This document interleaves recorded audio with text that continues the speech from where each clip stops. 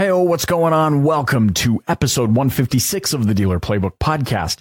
Thanks for being here. My name is Michael Cirillo, and I am delighted to bring you inside my conversation with Anthony Alagona, a leading sales and BDC consultant in our fine automotive industry. ... Also hospitality. Now, I say leading because Anthony brings so much more than top-tier service and growth to the dealers that he serves. He also has a passion. He brings the passion, he brings the fire, and demonstrates true leadership in both word and deed. Likely why he's booked solid for months and months into the future. In this episode, you'll hear Anthony share what you can do to grow in your career in automotive, from sales and leadership and of course, everything in between.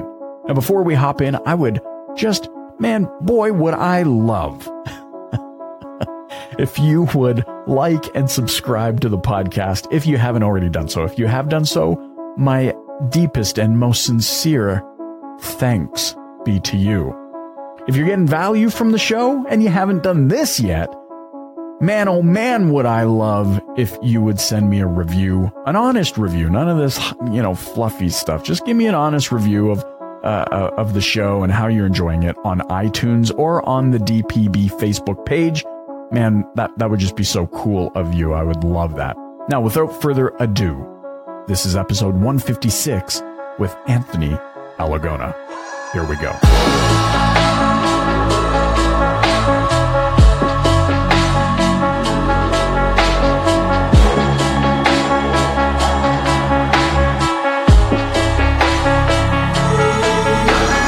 Okay, so how long were you in India for? I was in India for 9 days. 9 days, and you just basked in the beauty of the streets and the beaches, and we all looked upon you from the freezing cold and said, Alagona is a jerk. What was the biggest thing what's the biggest kind of thing that stood out to you being over there? The biggest thing that stood out to me is just looking from the outside, I think a whole different level of happiness and content for the smaller things in life and the way they live their life and the way their mindsets are.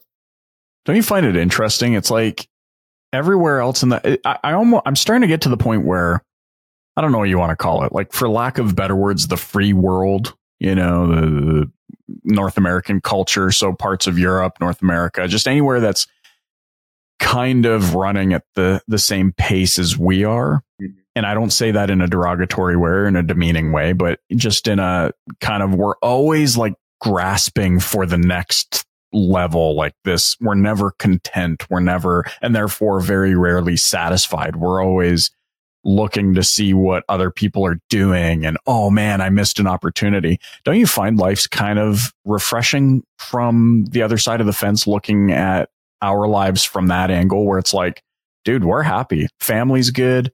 We're good. We're excited to be together as family. We're excited to have events together as family, go for a picnic in the freaking park without worrying about Facebook and Instagram and all these other things. Don't you find that? I find that interesting. It's very interesting. I'll tell you, it was very refreshing too to be observing of their culture from the outside. And to kind of give you an example, we stayed down in Juhu Beach in Mumbai, which is kind of near where some of her relatives live. And at the hotel we were at, the Ramada Plaza, which was a nice hotel. Unfortunately, down in that area, there's a lot of underprivileged and homeless people. And right outside of our hotel, there was probably about a group of 15 homeless people that lived out there. And during the night, they would sell, random things to the crowds that would come down to the beaches because they were very busy at night and they had lots of festivals going on. But every morning, I would wake up and look out the window, and I would see them all waking up on the side of the hotel. And I became quite involved with them every morning, walking down and giving them food. But to see the father and the mother being homeless with 3 or 4 infant children, and the way they woke up every morning and played with their children and still laughed and smiled, even though they were not in a position to give their kids much resources, so to speak, was amazing to see the level of happiness, even though they didn't have a lot of materialistic things. What's crazy? Okay, I love that. What's crazy about that, right? We're seeing a lot more studies these days where my sister sent me a video. It was a Simon Sinek kind of montage of different snippets of different things. And he's talking basically about how devices and how smartphones and things of that nature are really really bogging us down, especially in children, because by the time they come to the workforce, we're letting people into the workforce that have very clearly visible addiction. Yes. Because they don't know how to interact with the world without their smartphone. My sister shared an article, and I'll have to find it. Hopefully I can link it up in the show notes, but about how children especially need certain minimums to develop properly. And one of them was, eye contact. So when they're speaking to you, that you are looking them in the eye so that they know for a fact. It's just that subliminal message of, yes, I care only about you in this moment. Nothing else matters. I am here with you. That sort of a thing. There's an old Canadian children's performer named Charlotte Diamond. And this was like way back in the 80s or something, like maybe even late 70s. She wrote a song called 4 Hugs a Day. Really? And it's all about 4 hugs a day. That's the minimum, not the maximum. So she's talking about that. And this was well before child development majors and doctors realized that children do actually need at minimum 4 meaningful contacts per day from a parent or a loved one. Absolutely. Which contributes. So what you're saying interests me, because you're saying they don't have a lot of materialistic things, the things that we typically give to show our regard for people here. But they are giving them the thing that matters most: love, care, attention, right? So I find that extremely fascinating. It's awesome. It was so awesome to watch from the outside in. And it's funny that you said about the eye contact, because every time when I went to go down there, I would actually kind of bend down and kind of get on my knee to talk to the children every morning, to kind of make sure I was eye contact level with them, to understand that I was trying to talk to them. So it's funny that you said that. Yeah. And you know what? And it's not too different about some of the things I want to pick your brain on today, which is perhaps a good segue into showing genuine care and concern for people in general. I think this is one of the contributing factors to why those that can figure out and put into practice the things you're teaching dealers every day. And by the way, congrats, man, on it's been really cool following your story and just seeing your evolution and starting your company and just the consultancy. Would you say you loaded up like 75 days worth of new training in like 3 days? Yeah. It's been a whirlwind, and it's awesome to hear, especially coming from somebody like yourself, because we've had many conversations, me and you, in the past, about these days that would come in my future, and you've been a big supporter, and I've took a lot of your advice over the time, especially back in the past, and to hear it coming from you is extra special, Michael, because you see me come from where I was to where I am now, and it's gratifying. It just goes to show you, if you put your mind to it and you stay positive and you just focus on what you can control, that you can do anything. Well, and that's it, man. That's why it's happening for you, is because not only are you taking relentless action, but it's that positivity, and you've always been such a positive person, and it's infectious, it's contagious, and that's such a needed thing. We need more change agents such as yourself in the automotive industry and in the world today. I think in our society, which is why I think talking about India and care, concern, affection is such an interesting thing, because the dealers I find that are doing that exact thing are the ones that are winning today.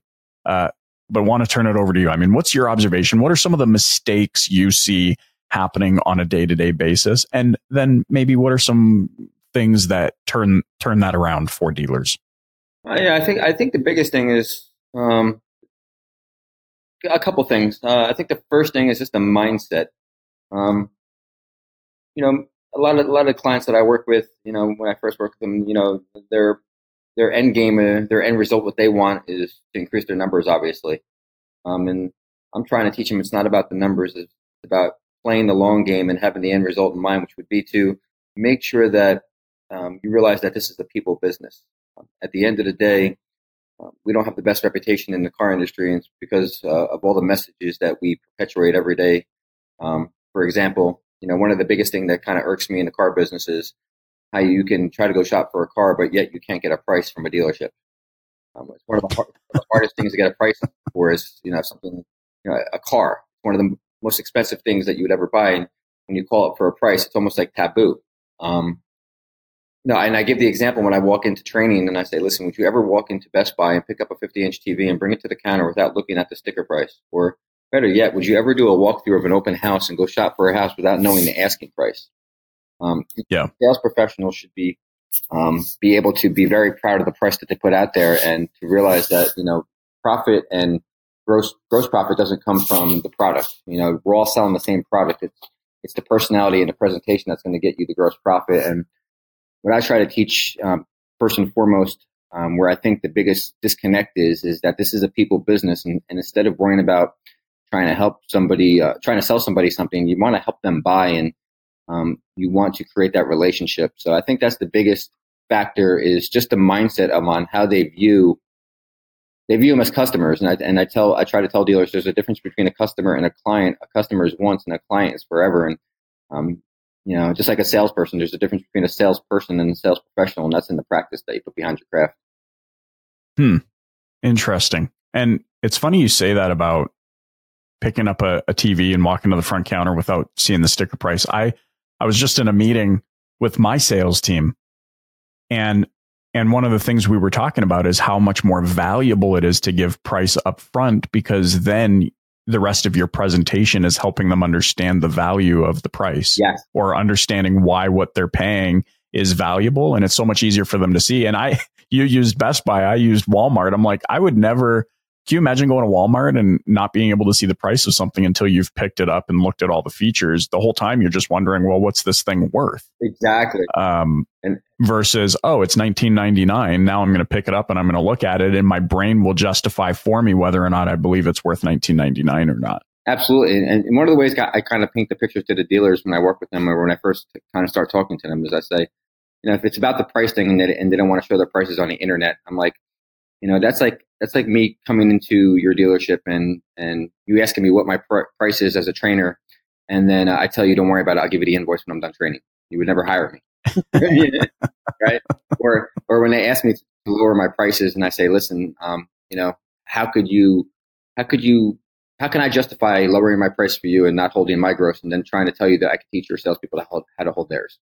Right? So it's all a perception thing, and it's making sure that they already know the price. And what I teach dealerships and what I teach sales professionals and business development representatives is they already know the price. The only reason they're asking you for a better price is that's because that's what they're conditioned to do. But more importantly, instead of trying to overcome a price objection, that's the first mistake, is that sales professionals and BDC reps view the price as an objection, when it's not really an objection, it's an expectation, right? You have an expectation to know what the price is of something that you're going to purchase.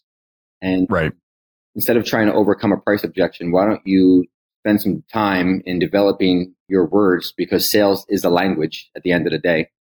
And when people say it's not about language or word tracks, I say, well, then try to set me an appointment or sell me a car without talking. It's impossible. Yeah, right. I tell them to teach, and this is what I explain to people on the phone. I say, listen, Mr. Customer, the price that you see online is very aggressively priced. And then I go into the explanation of our pricing tool. All dealerships use a highly advanced software that takes our inventory and cross-compares it to our competition multiple times a day to make sure that we're in line with our pricing. So at the end of the day, the price that you see online is either at or below our competition's price. It doesn't mean that you don't have any more leverage. It means that your leverage is now in the hundreds of dollars and not the thousands. There's lots of things that factor in the price. Let's talk about those factors. Right. Yeah, it makes total sense. I love what you're saying about language. Communication, I think, is something that's so lacking these days.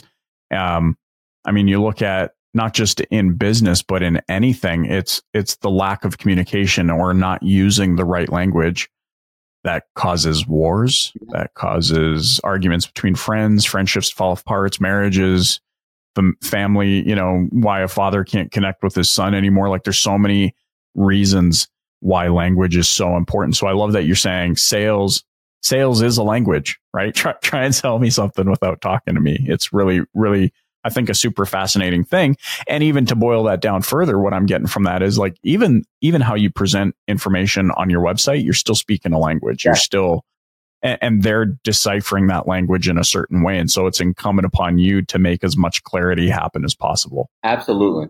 Absolutely. The way you deliver your message is more important than the actual message itself, almost. Do you find the challenge, though, in all of this is that, here we are, episode 100 and some odd, I don't know where we're at. Somewhere in the 150s, 160s, I'll say. you are now lending your voice as a practitioner to the other voices that have come before, who are all suggesting there's no quick fix to this. Like Rome wasn't built in a day, but they still laid down some blocks. Yeah.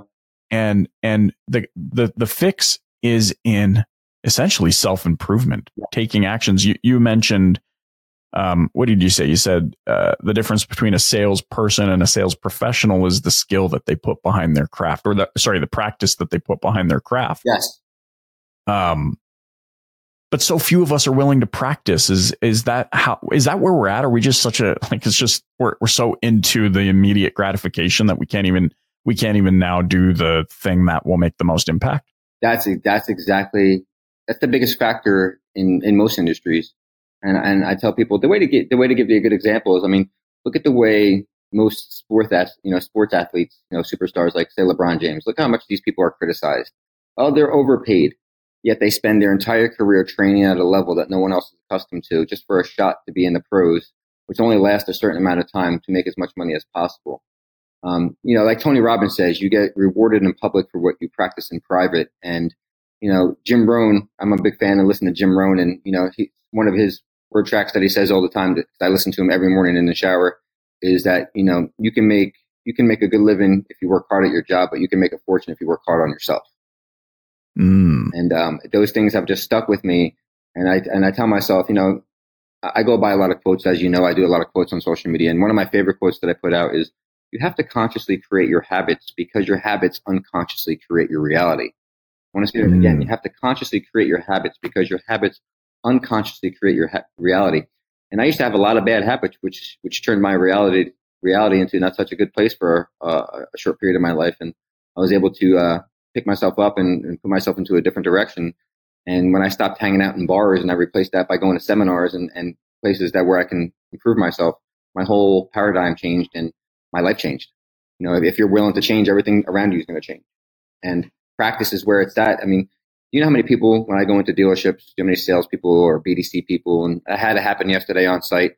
Anthony, I don't believe in scripts. Well, first of all, they're not scripts. I mean, it's only script if you don't know what you're saying. And a script is supposed to be an outline of things that you want to ask on the phone. And then you're supposed to infuse your personality to make it your own. But it's about having a strategy. I mean, the best example is, look at Grant Cardone and his company. Those guys are beasts on a telephone. And that's because they practice and they're role playing all the time and they're practicing their craft. And sales is a language, and you just got, just like you said, if you configure your words in certain ways, you're going to get different perceptions, or different, people are going to take different things from your message. That's why they say never really try to explain something through a text message or email, because it's going to get misconstrued. And it happens to me with me and my wife when we text all the time. Oh, that could be a whole other episode. We'd have to have Dr. What's her name? Dr. Sarah, yes, or whatever, the late night or whatever. Absolutely. It's funny though, because so much communication is dependent on text messages. There's even companies out there that are like, oh man, we have a text message solution. And I think, man, how much gets lost in translation, especially, let's talk about that for a second, because text messaging or instant messaging, DM on Facebook, whatever it is, all these things that nowadays we would prefer to use.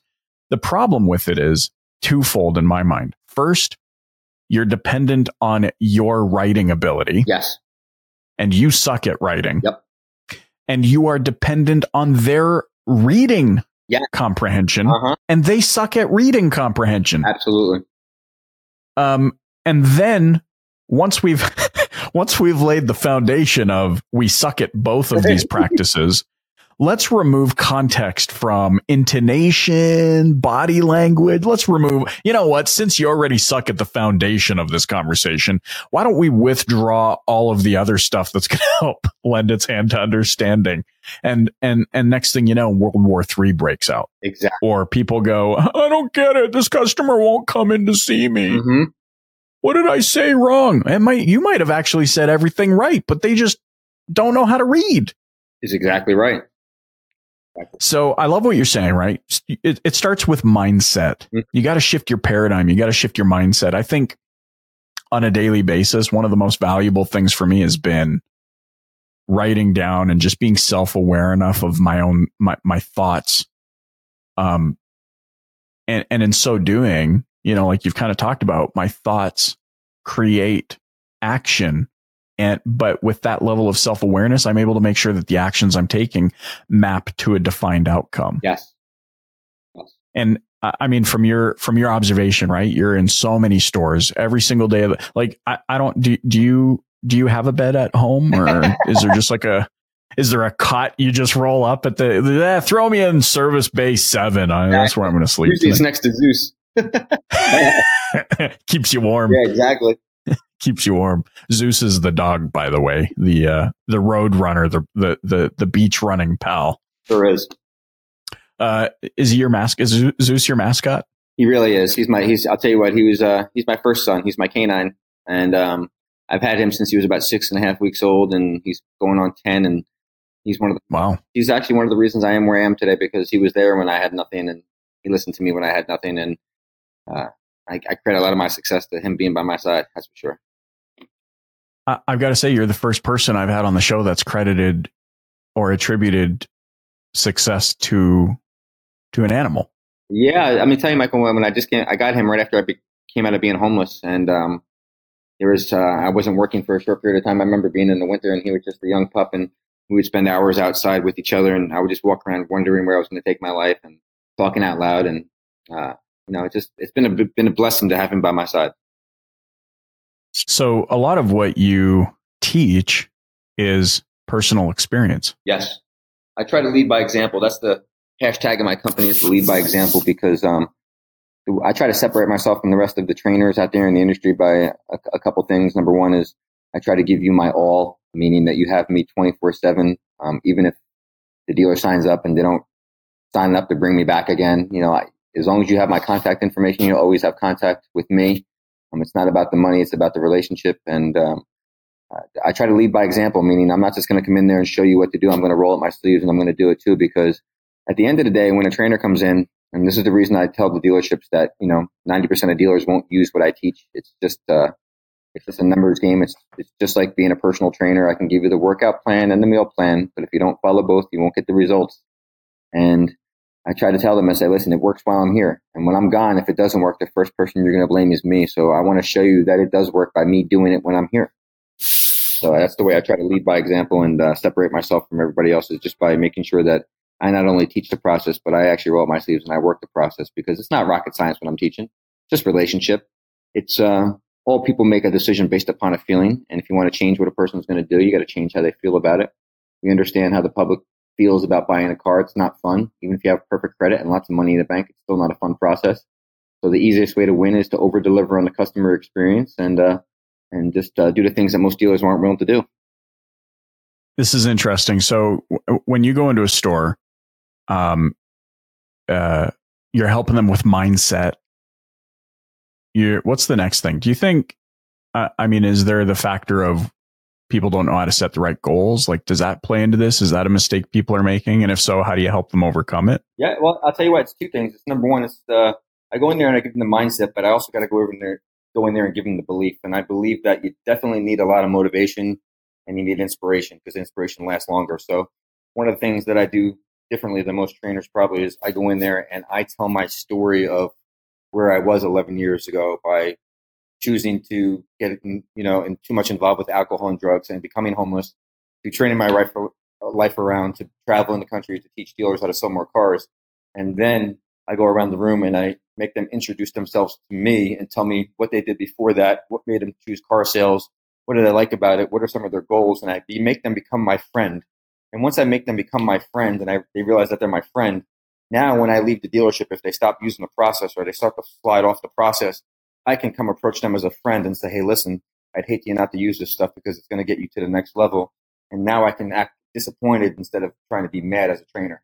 It usually helps hold accountability a little bit better, but it lets them know that I'm not just here as your trainer, I'm here as your friend first and then your trainer second. And that helps with getting them to buy in, because if I'm not the sharpest tool in the shed and I can turn my life around and I can do all the things I'm doing, then just follow the roadmap that I'm trying to lay out for you guys. Step by step, here, paint by colors almost. Yeah. I mean, I was just at a dealership yesterday and I gave the example to one of the sales professionals that you know as well. And, he was asking me about goal setting. And I said, well, listen, how much money do you want to make 2019? And he said, 150,000. I go, how much do you want to save out of that 150,000? And he gave me a number, and I said, make it 50,000. And he goes, I want to be realistic. I said, you can be realistic, but you got to put big goals out there because, if you fall short of big goals, you're going to land on something nice. But I said, okay, right. Now that you want to make 150,000, divide that by 12. What's that number? All right, it's 12 and change. Now, what's your average commission per vehicle? What do you usually average on a car? That number's 400. Let's divide that by 400. That shows you got to get 32 cars out a month. Now let's go dig deeper. Let's figure out how you're going to get those 32 cars. There's 9 different ways you could sell a car and lots of different closing percentages. And you got to figure out how you're going to get those opportunities in front of you so you can close 32. I mean, Ali Reda didn't get it by not, he didn't get the record by not being a relationship seller and not making sure he had a strong follow-up process. Yeah. And infrastructure surrounding him. Like, I think a lot of people don't realize there's a lot of infrastructure that you're not considering. Most people just set the goal. Oh yeah, I want 12.5 and I want 150,000, but I love how you break that out into bite-sized steps, because in so doing, you then realize, oh, I need to have kind of a support system in place as well. Or maybe there's factors that will help me achieve that I'm not thinking about as well. Yes. And you know why? Because it's those small steps the smaller steps are actually bigger, more important than the big goal at the end in the long run. And the way that I give the analogy when I'm on site is I say, listen, when I first left my former company, I experienced a lot of failure, and I knew I was going to experience an uphill battle for the first 52 weeks between lawsuits and public, coming at me publicly and trying to discredit my name and all that other good stuff. And I said, I had to set a goal for myself. Physically, I said, I gave myself a 90-day workout challenge where I was going to run and work out for 90 days. And I put it on social media. The reason I did that is because I needed to see success somewhere in my life where I had control. And if I could just focus on what I can control by working out and eating right for 90 days, if I was to get pushed out of the industry that I love being in by legally for some reason, at least at the end of the 90 days, I was going to be in shape and feel a certain way about myself. And success and failure just don't happen. They're not just these big events that happen. They're just accumulation of all the small steps. So if you can write down your goals every day and you can you can take your big goal and you can reverse engineer it into small goals. It's like taking a set of stairs. You can't just jump to the top. You got to go step by step. But when you accomplish those small goals, what it does is it builds confidence and it builds momentum. And then all of a sudden things get easier and you start to feel like you're getting luckier and deals start to close and more people start to reach out. One of the most interesting things that you could probably take away from my story a little bit is since I left my former company on May 14th, 2015, I have not called one dealership to solicit business to say, please hire me. I'm a training company. Everything has been coming through me through social media or a referral. I haven't had to solicit or prospect or cold call one dealer. And right now I'm booked out almost 90 days in advance. It's not by mistake. It's by me investing in people, by me doing the things that most trainers aren't willing to do, by me going to conferences, by me paying for myself to learn more, by surrounding myself with the right people and keeping the right people in my circle and getting the wrong people out of my circle. So it's your network is your net worth. It sure is. It really is. And the biggest thing I try to paint the picture for BDCs and salespeople when I go in there is I say, listen, if you're going to trade away 10, 12 hours of your life every day for pay, you better make sure that you're maximizing your time inside the dealership. They say time is money. And what you want to do is you want to make enough money to buy back your time so you can, when you get home, you can do the things that you want to do. Now I get to choose how hard I want to work or I don't want to work. Luckily, I have the work ethic and I love to work and it's not a job for me anymore. And so when people say, oh my God, you hustle so hard, it's just me living and this is what I love to do. It doesn't feel like work anymore, but I get to make the choices because I'm willing to put the hard work in. I'm willing to sacrifice to sleep. I'm willing to go sacrifice to be away from my family so I can build a better future for my son. Yet you have probably one of the most healthy looking family relationships as well. And that's, and I appreciate that. And, some of that's from the outside. I mean, trust me, I'm not the easiest to get along with. You can ask my wife. She's been there with me then. And we, at the end of the day, we both know that we're both working really hard to achieve goals and that we have to sacrifice a little bit. And we're just trying to set the right example for our son because I spent a long time setting a bad example for myself and people around me. So I just want to make sure for going forward, I'm setting a good example. And you can like work, you can enjoy what you do. I mean, you don't find your passion. You don't go looking for passion. Just work with passion, and eventually it's going to show up. Yeah, I wrote one word down here while you were talking, and as you were sharing about your 90-day workout. You said, I wrote down purpose. Yes. You had a purpose, like even in something like doing a 90-day workout and posting it to social media. The reason it worked is because you clearly defined a purpose. Yes. And it was basically one of maintaining control. Yes. How many people are failing because they really don't have any purpose? Like is $150,000 a year goal good enough if there's not a purpose behind it? Not at all. Not at all. I mean, as a matter of fact, it shouldn't even be about money. Like, honestly, I don't stress out about money or bills or anything like that. And when things were tough for me financially, when I was going through some rough times, I mean, my wife would stress about it more than I would, because money is just a tool. And one of the things Jim Rohn says is that, he said, set a goal to make $1 million or $1 billion, not for who it makes you when you make $1 million, but who it makes you in the process of making that. You learn transformation. The transformation. Just like Joe, our good friend Joe Calla, he had a good quote when we used to work for our former employer that he came up with that always stuck with me. He said, information without application is just information, but information with application equals transformation. And it has stuck with me. Said those words.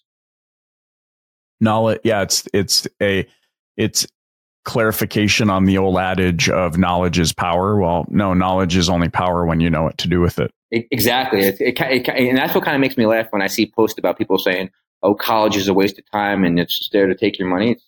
College just prepares you. It doesn't teach you what to do when you get out. It just gives you the information that you can use later on. Yeah, it gives you the theory, but now you have to take action. It's funny listening to all this, because one of the things that I do, I've shared this on a past episode of the show. Like I have my own simple Google Doc template of a daily planner. Yes. Where I write down the things that I'm grateful for, but purpose is also a big thing for me. And at the bottom of it, I have reminders to myself, just in my own self-awareness. And these are not things I'm ashamed to share, but I think make me human and show people we're all human. We're all in this together. Absolutely. Stay focused, remain calm, provide value, maintain control, stay curious, always learn, be patient, don't overthink, take action. I love those. Those are, and yours might look a little bit different than mine or from everybody else. But for me, those are the things I think a lot of people don't take enough time to become self-aware. Like, hey, what's going on in my brain right now? What do I really want? Why do I really want that? Why am I going into work every day? Like, do you find like maybe sometimes there's just the factor of they just don't like this work. Like they're not into the car business. They're not into it. So they perpetually struggle because they just don't like it. They have nothing for it. Whereas if they were into building stuff and went to go work in construction or something, they might thrive. Yes. What do you do in that scenario? Yeah. Because I think that is a money factor. Like people are, I'm here because I'm picking up a paycheck. So how do you break free from that scenario? Well, I tell them, most people aren't willing to do what they have to do until they can do what they want to do. And, right. It's always hard when you're in a job where you feel like you don't have a passion for it or you just hate showing up every day. But, even when I'm inside of a dealership, I say, listen, we don't all raise our hands and say we're going to be in a car business one day. None of us said we want to be a car salesman. Right. Pretty much. But I say, if you're going to be here, you got to learn on how to maximize your time here and put yourself in a better position for when you take your next step in life, that you're taking your best foot forward. So, my coming from working at a very young age for my stepfather when he owned gas stations and convenience stores, I'll never forget. He always told me that, put everything into no matter what job you're doing. I don't care if you're just washing the windows or, to give you an example, my first job when I used to beg to go to work, he finally brought me to work at age 12 and he said, yeah, I'm going to bring you in so you can police the area. And I was like, oh, I'm going in and I'm going to police the area. I'm going to be like a security guard. And I got there and I got a broom and a dustpan and I was sweeping up cigarette butts. And he taught me work ethic from a very young age. Thank God for that. Rest his soul.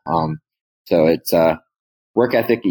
Even when you don't like what you do, you got to learn how to love things sometimes that you don't like doing. I mean, like Rocky says, life ain't all sunshine and rainbows. Yeah, totally. And that brings me to one of my interviews with Grant Cardone. Why people hate their jobs because they suck at it. Yeah. So the way to get over that is to take actions like you're talking about here. Take the actions that will make you not suck at it. I'm gonna, I'll be a little bit transparent, and I've said this story before, and I'll say it online, and it doesn't matter. To paint the picture is like when I first left the restaurant business, because I was in hospitality for about 20 years, and if Robert Wiseman was listening to this, he'll make fun of that comment.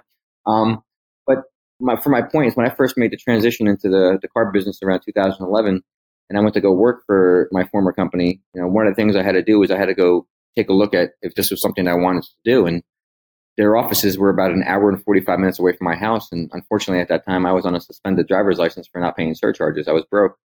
And I went and stayed at his house for 3 days, and I went and took a look at his company, and I went to work with him. And I decided this was something that I wanted to do. And my wife, who was my girlfriend at the time, said, she dropped me off at his house for 3 days so I could sleep over there and not have to drive an hour and 45 minutes back each way with her. And when I came back, she said, do you want to take the job? And I said, yes. She goes, how are you going to get there? And I said, I'm going to figure it out. And to be honest with you, Michael, my first year of working in the business, when I had to go teach myself, all this stuff I had to learn, I was driving back an hour and 45 minutes, working for $12 an hour, renting a car for $730 a month on a suspended driver's license, hoping I wouldn't get caught. And I did that for a year. And think about that. The $12 an hour wasn't even paying for the car because it was $730 a month plus $20 a day in gas and tolls. So my girlfriend was like, you're going to work for free. And I said, listen, if I need to make a change in the industry and this is what I want to do, you don't start at the top. The only people that start at the top of their profession are grave diggers. It's so true. It's funny. I never thought of that. And I'm so fascinated by that, right? Like just the willingness, just the willpower and willingness that it takes to succeed. I don't know where it came from, Michael, to tell you the truth. I was just so fed up with not going anywhere with my life, with underperforming, I was a big talker. I was a guy with ideas that never put the action behind them.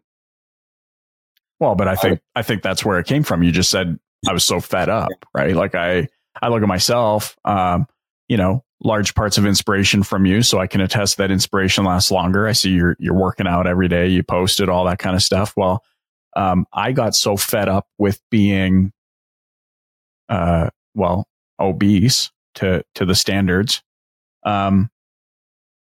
that it was being so fed up with that and being fed up with how I felt and being fed up with how I looked and being fed up with not being able to climb stairs properly and being fed up with not being able to kick the soccer ball and those sorts of things. It was that being disgusted with myself that drove me to go. And, I think I'm 45 pounds down now and counting, right? But I think that's it. Like you said, it's being fed up. You were fed up. You were, and that brought you that. I think fed up happens when you hit rock bottom. Yes. And that's what drives you to move up. Yep. I'll never forget the day that changed my life was when I was homeless and my mother was sliding me money on the side, and it was during the holidays. And my family knew I was homeless, and my mom tried to get me to come back, but it was a pride thing. I was going to go back and move home with my mom at age 35 or however old I was. Right. I went home for Christmas, and my mom and my sister gave me a little bit of tough love, and they got a stick off the tree in the backyard, and they got a bandana. They got shaving cream and toothpaste and all these other essentials, and they made a hobo stick, and they gave it to me in front of my whole family. And thought it was funny. And I'll never forget taking that stick, and because I needed the stuff, crying inside, but promising myself I wouldn't walk back into that house until I got myself on my feet and into a better position. So that day actually changed my life. Wow. Yeah. That's huge. Yeah, and thank God for that day, because who knows, I might have kept feeling sorry for myself and blaming all of what I don't have on everything else that I had no control over. So speaking of mindset, in the moment, did you want to like smack them all upside the head and now looking back, realize it was a labor of love? Yes. At that moment, I couldn't believe I felt like, I can't believe you're going to try to hurt me like this in front of everybody.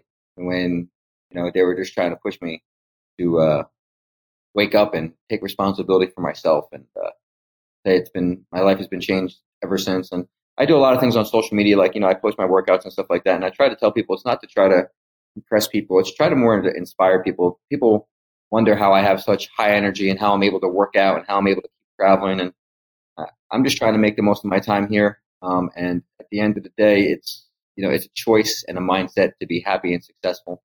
They're just choices and mindsets. And if I can impact one person by what I post, then I'm winning. And it's a day by day process. I thought it was all the caffeine injections. Isn't that what you were saying before the show? It was the caffeine injections. Isn't that what you were saying before show? A little bit of coffee. I'm a coffee lover. Yeah, there you go. That's a caffeine injection. That's you know what? It's super inspiring. We've talked a lot about mindset, and that's kind of the starting point. Well, that is not kind of the starting point. That is the starting point. You need to get your think straight. Where do we go next? Like if you had to say, all right, dealerships listening to this and they're going, man, okay, got it, mindset. What's the next thing I have to focus on once I'm getting my think straight? Can it happen simultaneously with whatever happens next, or does it have to be one, linear? Like get think straight, and here's how. Now let's move on to the next step. Yeah, well, what is that next step? We want to make sure everybody's on the same team. We're heading in the same direction. A matter of fact, another Joe Calla quote that stuck with me from back in the day was, this is like a relay race. The BDC is going to pick up the baton. We're going to paint the picture to the customer what's going to happen. And when the salesperson takes that baton, we got to perpetuate that message when they get here and over deliver on the experience. So once you get the mindset right, you got to put the process in place and make sure that we have the correct process. And there are lots of different processes that work. No one process is better than the other. It's just about staying on process and realizing that at the end of the day, this is just a relationship business that requires good communication skills and over delivering on what you say you're going to do. We're not selling rocket science here. There's a reason why robots and vending machines are being made to sell cars is because, one day they're going to drive and sell themselves. It's just it's part of evolution, so to speak. And right now we got to maximize the time that we have that we can still be a factor in this whole car buying process. And the best way to win is to make sure that you have a process that you're going to religiously follow. It's like you can't go to the gym one day a week and expect to get 6-pack abs. It's not going to happen. You got to have a process that you're going to follow with your meal plan and your workout plan. Believe you me, tracking in my little Weight Watchers app reminds me every day that 6-pack abs do not happen overnight. It's crazy.